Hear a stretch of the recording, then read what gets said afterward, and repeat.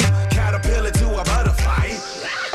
Bye bye butterfly. It's Green and Growing with Ashley Frasca Plants, flowers, trees, and stuff. Brought to you by Pike Nurseries. on 95.5 WSB.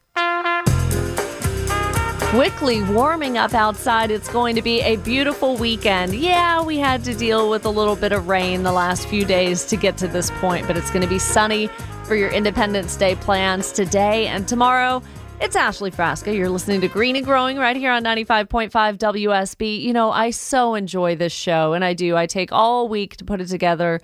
After my traffic shift every morning, I do a little bit of work for the show, do show prep and research and talk to friends, and so many contributors to the show that I know I could not do the show without them, and I couldn't do it without you and your great calls and encouragement and your questions, and we're going to be doing just that, 404-872-0750. But I have so many experts and just really well-respected people in their respective industries help and call it on the show and weigh in. And one of those people that has always helped with the show, and we just lost her, Mickey Gazaway. Wow, that was a heck of an introduction. So Mickey's calling back. We're going to get her back on the line. But a long career with Pike Nurseries. You can find her at the West Cobb location. And she is just beloved by her customers and by the Pike Nursery family. Mickey, are you there? Okay. Awesome. We're gonna get this eventually. So 404-872-0750. That's an introduction. Mickey Gazaway will be with us shortly, but right now we're going to talk to Alex. Alex, you've been patiently waiting. Good morning. Welcome to the show. Hey, good morning, Ashley. Hey. So how can we help? Hey, yeah, just got a vegetable garden at my home, and just trying to figure out what product is the best for stink bugs. Spray on vegetables. And so you know for sure you've got stink bugs. And for those folks that may not know, a stink bug is kind of that grayish brown, a decent sized little guy. He doesn't have a rounded body like a beetle, but like a shield. Like his body is kind of a shield shape, right? Yeah, that's right. Okay, so treating stink bugs. So we've got Mickey Gazaway finally on the line with us too. Mickey, hey, good morning. Hey, Mickey, are you there? All right. Yeah, Alex, sorry, I was going to try to have Mickey weigh in on this too. So stink bugs, one of the easiest ways, and I know this kind of isn't what we want to hear, but picking them off, manually removing them, but they put their snouts into fruits, into vegetables, and things like that. So we really have a tough time controlling stink bugs. We've lost Alex, but I hope he's still listening. So the body is more of a shield shape, that kind of thing. They don't hurt vines or anything like that, but they do put their little snouts in there, and you'll see holes, in different fruits and vegetables. So there are garden insecticides that you're able to use safely that are going to be organic, that are good for treatment like that. Mickey, are you with us now? Yes, can you hear me now? Yes, I certainly can. So helping Alex with stink bugs in his garden, and I mean some organic insecticides that we're able to use to repel those. Captain Jack's. Captain Jack's Dead Bug Brew. That's a good one. It's spinosad, and it works great. And so talk about the application of that, because, you do have to read the label on these products. And even though they're organic, I mean, that's fine, but still reading the label and knowing, how soon up to harvest you can use a lot of insecticides and something organic, you can use pretty soon. Always read the directions. But spinosad comes from a rum factory in Puerto Rico. Isn't that so they die happy. But so talk about the application. It is a liquid. Yes, and it comes in a spray bottle or in a concentrate. So spinosad, Alex, that's going to be the active ingredient in something like that. Really good for for treating stink bugs and some other things. And Mickey talking about, Alex is proud of his squash. And, so many other things. You harvested some squash as well, so that's ready. But we've got vine, the squash vine borer, and we've got kudzu bugs, stink bugs, all kinds of things. So really staying ahead of that. How many of those insects in the vegetable garden are large enough to where we can see them and maybe manually remove them and, pick them off by hand? Well, now the squash bugs are big enough, but there are so many of them. Right. You'd be out there all day. I have to say, but they don't do enough damage. on mine. So I usually just, knock them off, but I don't do much good. Interesting. So talk about what you have harvested. You and I talked offline squash. You're ready to do that. Got tons of squash. I have given away squash. If people slow down in front of my house, I throw the squash in their car. We've got so much squash. We've got tons of zucchini and tons of cucumbers. And I'm getting a lot of tomatoes, but they're not ripening except the little ones. The little cherry type tomatoes are ripening, but the other ones have not started to ripen yet. And I think it's because of the heat. I don't know. They say if it gets above 85 degrees, we don't get enough carotene, so they don't ripen. Yeah, that's going to slow the process. And we also have to look out for the cracking, right? Where they come off of the vine, making sure that they don't start cracking because of the dry, wet, and that heat stress as well. That has not been a problem at my house. Good. But, so far. And, I had some fun segment, Mickey, a couple of weeks ago with coworkers, right? I've got these 4 coworkers that are doing the tomato contest. And so we talked about even just helping your tomatoes along and helping them ripen. And traditionally, nothing's wrong with it, but, picking them when they're still kind of that orangey color, so that way you're at least getting to them sooner than bugs or critters or something else can. And the traditional way, maybe putting them on the windowsill and letting them ripen that way. But what are your thoughts about putting them in a brown paper bag, sealing that up pretty tight, and helping that, expedite the ripening process? I have heard of people doing that. I usually just stick them in my pantry where it's dark. And usually it's not, and they ripen right up. But I don't ever, if you pick them before they start turning orange, they don't taste like they do but once they start turning orange and I put them up, then they taste just like vine ripened tomatoes. But I haven't tried to put them in a bag, but I've put them in the dark, so I guess it's the same thing. Yeah, and like you said too, if they're still green, that's obviously too soon. We don't want to pick them off the vine at that point. They still need all of that sunlight and the nutrients from the plant to help get them a little bit further along. So squash and zucchini, it's pretty obvious, Mickey, when to harvest those. But what are some trickier ones? Maybe folks that are dealing with okra or something different that they may not know. What's the sign to look for of when it's ready to harvest? Well, just when if you let the okra get too big, and it like everything else, you turn away and it's 3 times as big as it was the day. Squash are the worst. Zucchini. One day they look like a zucchini, and the next day they look like a watermelon. But with the okra, they grow fast too, and when they get too big, maybe I've got little hands, but if they get 3/4 of the size of my hand length, then they're tough. They're not good. So I like to pick them when they're small. To me, they're really, and okra is in the same family as hibiscus and cotton. They're all 3 same family, and so they're very heavy feeders. So be sure and feed them good. That's good. All right, we have a question, maybe another question about tomatoes. This one from Charles. You want to tackle this one with me, Mickey? I'll try. All right. Charles, welcome to the show. Good morning. Good morning. How are y'all? I love your question. Your question kind of made me chuckle. What you got for us?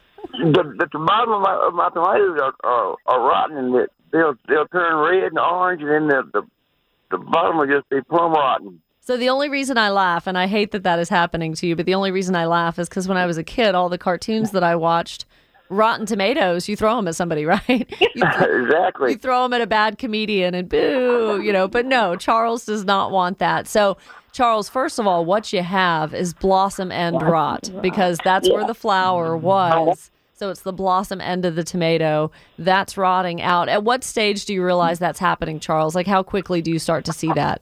As soon as they turn orange.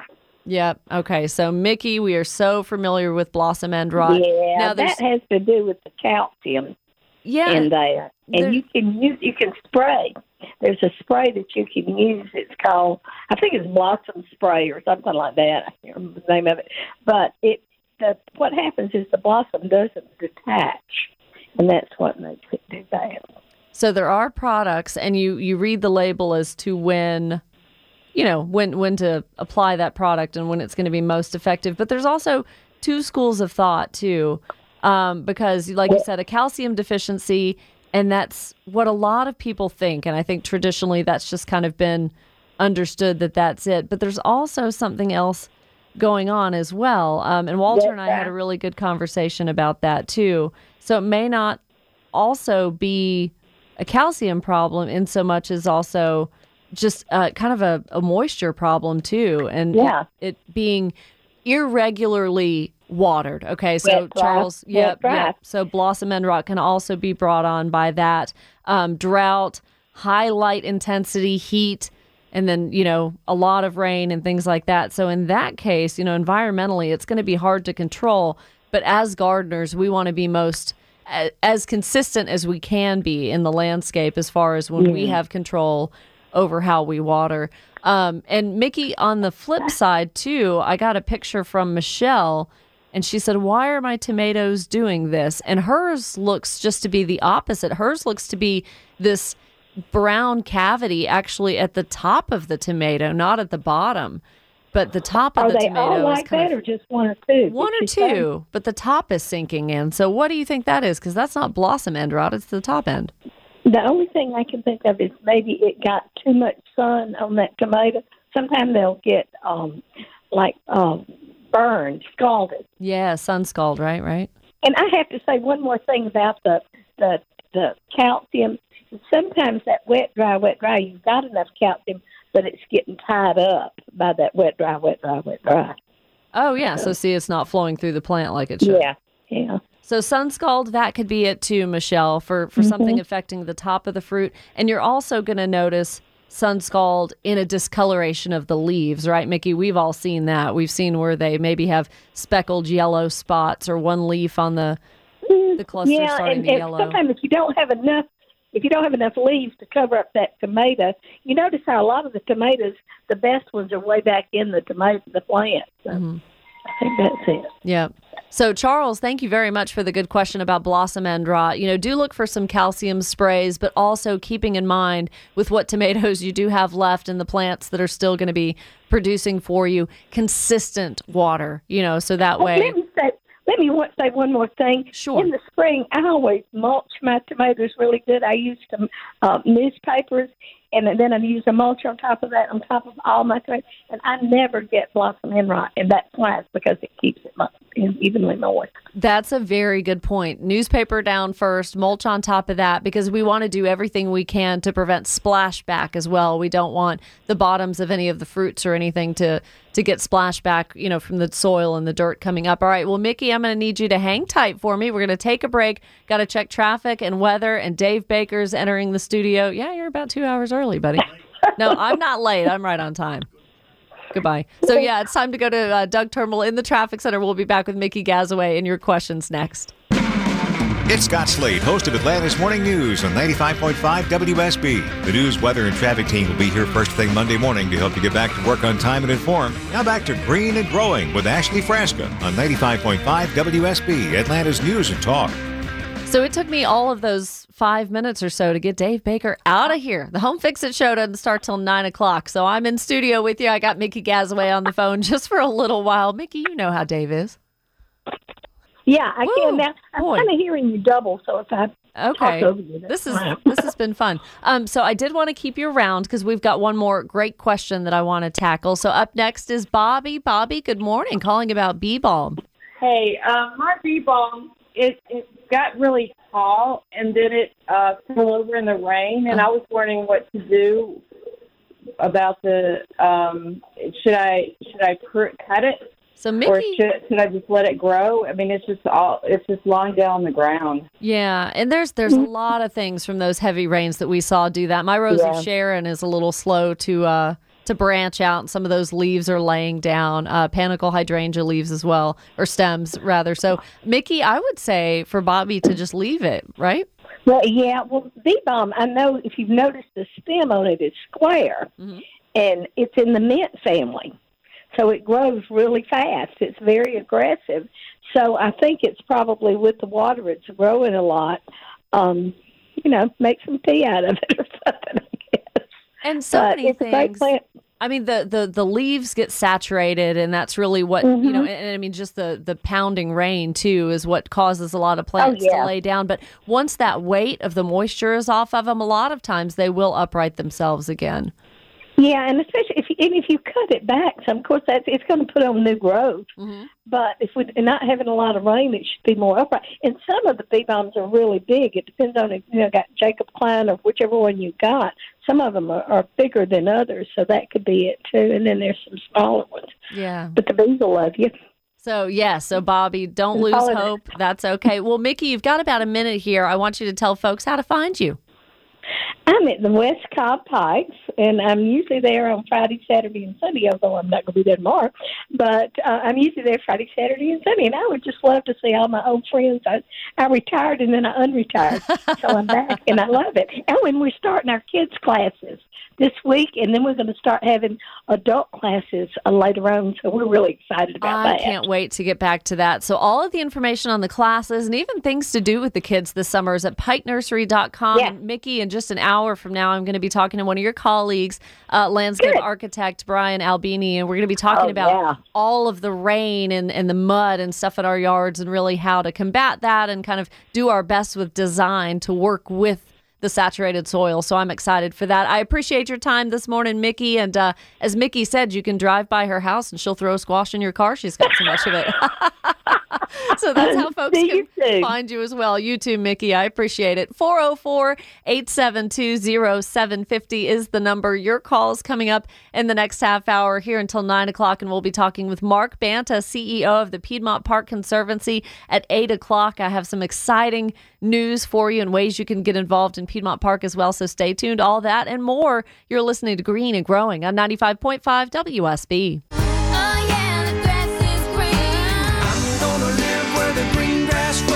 The grass is always greener on the other side. Caterpillar to a butterfly. It's Green and Growing with Ashley Frasca. Plants, flowers, trees, and stuff. Brought to you by Pike Nurseries. On 95.5 WSB. It's just after 7:30 in the morning. Where have you been? We've been here for an hour and a half, another hour and a half to go on the show. Some Saturdays, my math is not great. I believe when I started talking with Walter at 6:30, I had a very convoluted way of saying it's the second half hour of the first hour of the, but I'm awake now, and I'm glad that you are too.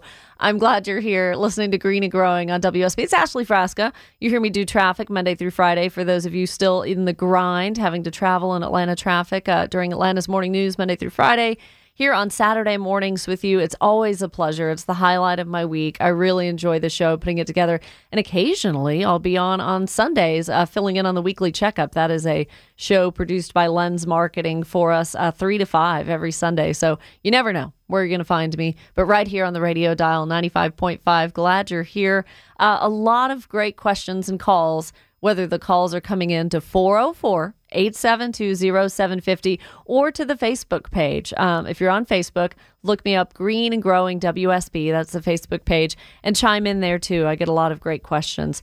And folks wondering about podcasts as well. You can listen back to all 3 hours of the show pretty much every Saturday by going to WSBradio.com and clicking on demand. And there the show is commercial free. I think you have to listen to one commercial in the beginning, and then you can listen to the rest of the show at your leisure. On Spotify and Google Play as well. We're a week or two behind on updating the shows, so I'm really sorry about that. So the one from last Saturday, not up yet, but we're working on it. So 404-872-0750 is the number to get in. Glad to have had Mickey Gazaway here in the last little bit to help answer some of the garden questions you have. And up next, it is Ryan calling from Cumming. Hey, good morning, Ryan. Hey, good morning. How you doing, Ashley? I am great. Better now that I'm hearing from you. What's going on? Very good. I have a question about corn. So the past couple of years, I've planted it and grown it. When it grew about 48 inches tall, it always blows over in a big storm. I have to stake it up. Is there a special way that I need to mound it or plant it, or how do I keep that from happening? Wow, that's a great question. And now, does it happen to all of it or not really? Most of it. Mm-hmm. So if you have well-draining soil, which you probably do, Ryan, if you've had luck with corn, you know what you're doing there, do try planting it maybe like in furrows that are about 8 inches deep. Anchor the plants with an inch of soil every week until they're about 2 feet tall. So really kind of helping them, sturdy them up there in the beginning. People have had the same problems. They just fall over multiple times. And yeah, you may have to resort to staking them up or kind of running a trellis wire. Maybe that's going to be something that's maybe a little more efficient for you rather than plant by plant. What about that? I mean, just kind of like almost, the way grapevines are trellised. Would that be something you could do? That's what I've done this year. Okay. Yeah, that's really your only other option. But as long as you've got the well-drained soil that really stays intact, when you start off and have it 8 inches deep, just anchoring, keep adding that inch of soil every week until they get 2 feet tall. Maybe try that from the beginning and maybe have a little bit better luck. Otherwise, the trellis is probably going to be the best bet. Okay. I'll try it next year. Yes. Well, good. I'm so glad you called. Are you? How are things coming along? Pretty good? Very good, yeah. It's everything's looking good. Wow. What else are you growing? I have squash. I've got watermelon, cantaloupe, and beans. And those are probably pretty easy in comparison to the corn, right? Yeah, very easy. Georgia loves squash and zucchini. That's one of the easiest things, it seems like. And are you keeping the bugs away? Oh, yeah. They're staying away pretty easily. I love it. Well, Ryan, thank you so much for the call and for checking in. I appreciate it. Thank you so much. Oh, have a good morning. You too. Thank you. And one thing, too, telling Ryan to kind of mound up that soil, maybe an inch every week until the corn gets tall enough.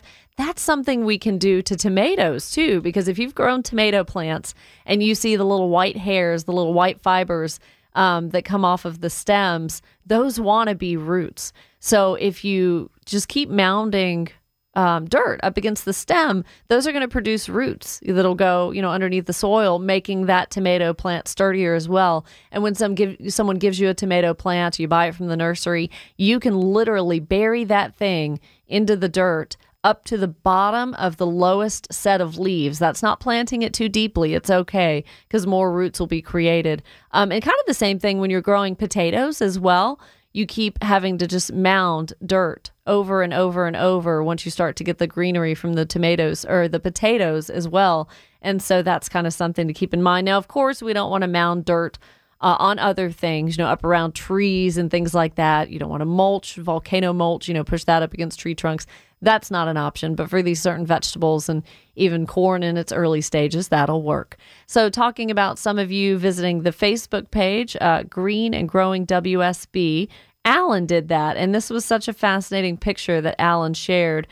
He thought it was like a weird growth along the trunk of his crepe myrtle, and the multiple trunks of the crepe myrtle, not very big in diameter. And he pruned it, and crepe myrtles are so forgiving to pruning. And so generally they're going to forgive you. They're going to be okay. But he thought, I don't know if it was the way I pruned it or something, but so what looked to be weird growth, it was new foliage coming on, but in clusters, like almost in little golf ball size clusters along certain parts of the trunk. And it had a very funny look, and they weren't leafing out like they normally would. So I definitely did have to share that with Walter Reeves and Mickey Gazaway, and we kind of bounced that back and forth, looking at the pictures of these little golf ball size clusters spaced every few inches along the trunk of his crepe myrtle. Herbicide damage. Walter hit the nail on the head immediately after seeing Alan's pictures. Herbicide damage. And you've got to keep that in mind, too. If that's applied on a windy day, or if it's put into the root zone of some trees, you can see leaf injury. And so that's going to be a sign of herbicide damage. And also some of you very familiar with that happening to tomatoes, too. Tomatoes will show signs of herbicide damage with unnatural discoloration of the leaves. So you may have some yellowing of the leaves from the inside, from the centermost part of the plant outward. That could be herbicide damage as well, not to mention just kind of curling, gnarly looking on tomato plants. So as far as Alan's crepe myrtle, though, it's really just a crapshoot, and time will tell if it's able to grow out of that herbicide damage or not. You just kind of have to wait and see. So that was really interesting, and you'll be able to find those pictures when you go to the Facebook page. 404-872-0750. Next, it's Mike in Ackworth. Hey, good morning, Mike. Welcome to the show. Good morning. Thank you for having me. Yes, thank you. What's going on? My question is, I want to propagate some purple azaleas that I have, and I'd like to know the best way to do that. So my neighbor was supposed to be doing that for me. Purple azaleas, I absolutely fell in love with them. I thought that was great. So there are definitely certain, steps to take if you're going to propagate. So early July, that's the best time to collect cuttings from favorite shrubs, things like that. Very easy to propagate from rooting them. So one is kind of an interesting method that Walter had always talked about. Cutting the new growth from the targeted shrub, like you're wanting to take, get a cutting that's at least 8 to 10 inches long. It's got several leaves on it. It's a healthy part of the plant. And then, so what you want to do is you're going to have your maybe 6-inch clay pot or some kind of pot with the soil medium and everything in there. And I don't know if you drink soft drinks, Mike, but a 2-liter bottle, like from Coke or something, is going to be really useful to you if you're able to cut the bottom off and keep that top and the neck intact.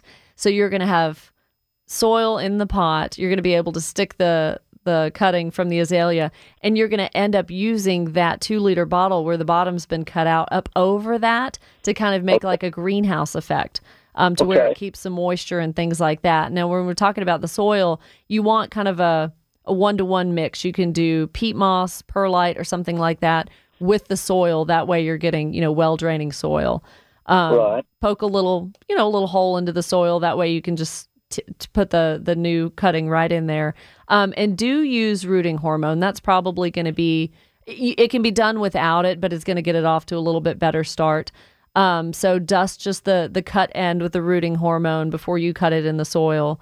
Does the rooting hormone get old? Because I have some from about a year or so ago. Might even be older than that. And I just wonder if I could still use it. It's been capped up, but I think so. As long as it's not been exposed to the conditions, it's not sitting outside the house or outside the shed. It's been capped. It's been kind of in a dark, somewhat climate controlled area, that doesn't get too hot. I think it should be fine. Yeah. I've actually used things that are 3 or 4 years old. So I think you're good if it's just a year old. So 6 to 8 inches long, new growth, cut it, put the root hormone in, put it in that dirt, and put the little cap over it. Yep. And so when you have this 8 to 10 inch, cutting, you can strip some of the bottom leaves off, just it doesn't need to expend any extra energy, right? It's going to have a hard enough time trying to develop the root. So you can strip some of the bottom leaves off that are close to the cut end, but you definitely do want to keep some. So 4, 5, 6 leaves or 2 or? Probably more like 4 to 6. 4 to 6 would be good. Thank you very, very much. You're so welcome. So when you put that cut plastic bottle just oil over the soil surface, keep the cap on. But I don't know. I mean, there's different schools of thought and like removing it for a while, letting it breathe, whatever. But basically, you are just creating kind of a greenhouse effect. So 6 to 8 weeks, the cutting will form roots. So you definitely got to be patient. Make sure to keep that soil moist, but it's going to take a little bit, Mike. So 6 to 8 weeks, you'll want to check back. You can definitely, remove that Coke bottle or whatever. So about September is maybe what we're looking at. And then that's going to time out fabulously to help what is to be a new shrub established in the landscape. Once it's September, October, and conditions aren't really hot, it's not going to stress it out. That's going to be really good for you. So I love that. Good luck. Thank you so much for the call. 404-872-0750. Jan in Milledgeville. Always good to hear from you, Jan. Good morning. Good morning. Thanks for taking my call. Yes. We recently visited some relatives in Wisconsin, and one of them had it's either a smoke bush or a smoke tree, but I think it would be a bush, and it was so beautiful. And my question is, can we grow that here in Georgia? And would it be sun or shade? That's what I'm wondering. I have seen smoke trees in Georgia, and I think they do well. You're probably maybe going to be in a little bit better area for it. And I'm trying to find a label for one just to make sure I'm telling you, we're zone 7, maybe 8 parts of Georgia. Are you 8? Oh, definitely 8. Yeah, we're south of so we're definitely 8. Yeah, that's what I thought. No, I definitely think that you're going to be fine with that in zone 7 and 8 for sure. Would it be sun or shade? Probably. It's going to lean a little more toward full sun, I think. kind of what I thought. They had it full sun in their yard, and it was just beautiful. But, yeah, it's the most beautiful thing. I don't see them often around here is why I asked that. But, it's beautiful. It is. It's, in dark foliage on the tree anyways. I'm not sure about the bush, but really dark foliage, those smoky blooms. And I think they are more showy given that they have the conditions of full sun. And tolerating full sun, too, the water needs are really low. So this is not a plant that you're going to be having to chase after with the watering can every so often. Once they're established, they're pretty good. So, yeah, Jan, I think as far as our zone 7 and 8, you're perfectly fine to try that. Just give it enough space. They grow large and they're going to need a lot of room. And that is really the showstopper. That's going to be a focal point for sure for you. Oh, it is gorgeous. Okay, well, thanks for that tip. Yes, always good to hear from you. Have a great Independence Day weekend, Jan. Thank you so much. 404-872-0750 is the number. We're going to take a break and check traffic and weather. And we'll be back with the top 3 things to do in the landscape this weekend. I'm Ashley Frasca. It's Green and Growing on WSB. It's Scott Slade. Did you know you can listen to Green and Growing with Ashley Frasca on Saturday mornings on your smart speaker? And me too, weekday mornings. Just tell your smart speaker, play 95.5 WSB. And we're on 95.5 WSB, Atlanta's News and Talk. Here's Ashley. Hovering around 68 degrees as the sun rises over Peachtree Street. And by the way, Peachtree Street here between Buckhead and Midtown, it is closed down for the running of the Peachtree Road Race. And you're thinking to yourself, it's July 3rd. Wait, what is that? So 2 days this year to keep the crowd sizes down a little bit and keep everybody distanced as much as they can. The Peachtree Road Race is being run over 2 days. This morning, it's going to be the exact same situation tomorrow morning as well. So APD, they were out there just after 5 a.m. starting to shut down all the side streets that come onto Peachtree here around the station. We're talking Collier, we're talking 26th Street, all that kind of portion. Not to mention, don't go to Lenox today. Around Lenox and Peachtree and Wyuka, a lot of that shut down. And the finish line, which spectators are not allowed at the finish line, but that is also really all blocked off around 10th Street, Charles Allen, all near Piedmont Park and such. So it's going to be a little tricky. And speaking of Piedmont Park, we'll be talking to Mark Banta here in just about 10 minutes, CEO of the Piedmont Park Conservancy. Can't wait to hear what's in store for them this summer. Some exciting things, ways you can get involved in as well. So stay tuned for that. And then, of course, Pike Nursery coming up at 8:30. And really, some of your questions have been fantastic about all the rain and storm damage. And, it's laying over some of the corn like Ryan called about, or it's maybe damaging some of your plants. They're getting blown over. So I really want to pick the mind of Brian Albini, a landscape architect with Pike Nursery, kind of about what do we do when we have all this rain and we've got mud flowing into the neighbor's yard, and just landscape design, really how to tackle that and deal with that. So all of that coming up in the final hour of the show. First, your weather update brought to you by Finley Roofing. Today and tomorrow, we're going to have sun. Don't worry about it being wet at all. A high of 85 today. So if you're running the Peachtree, it is going to heat up certainly this morning. Just keeps getting a little bit warmer. Tomorrow, high of around 90. Green and Growing. Ashley Frasca's top 3 things to do this weekend.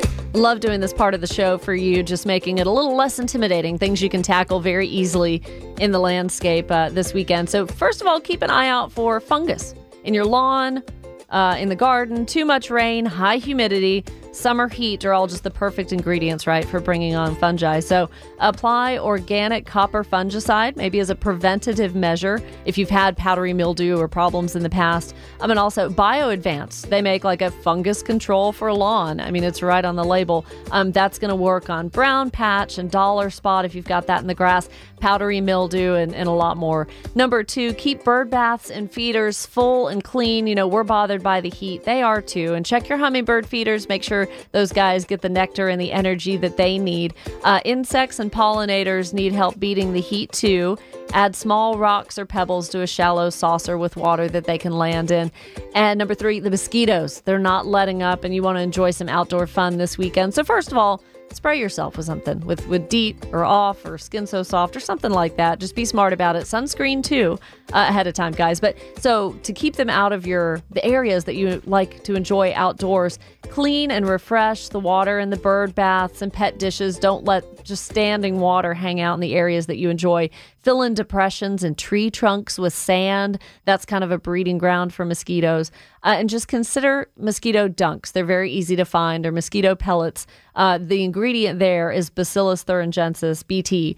And that's used for caterpillar repellent as well. That's maybe where you've heard that before. But mosquito dunks are going to be pretty effective in ponds and water gardens, areas where you want water, and just keep movement too. There's these products like in your bird baths too, where the water doesn't have to be stationary. There's little solar fountains or little wigglers that kind of move the water around and keep the water moving. And that attracts the birds actually when they see fountains or little solar lights and things like that, but also just the movement of the water. It keeps the mosquitoes out, but makes it a little more appealing to the feathered friends that you want to attract. So pretty cool tips there. All right, great questions coming up. David from Tucker asking about lilies and Ruth and Jackson blueberries, what to do if she's not getting a crop, and a comment on propagating azaleas. That coming from Rebecca, all in the next hour. Stay tuned. You're listening to Green and Growing on 95.5 WSB.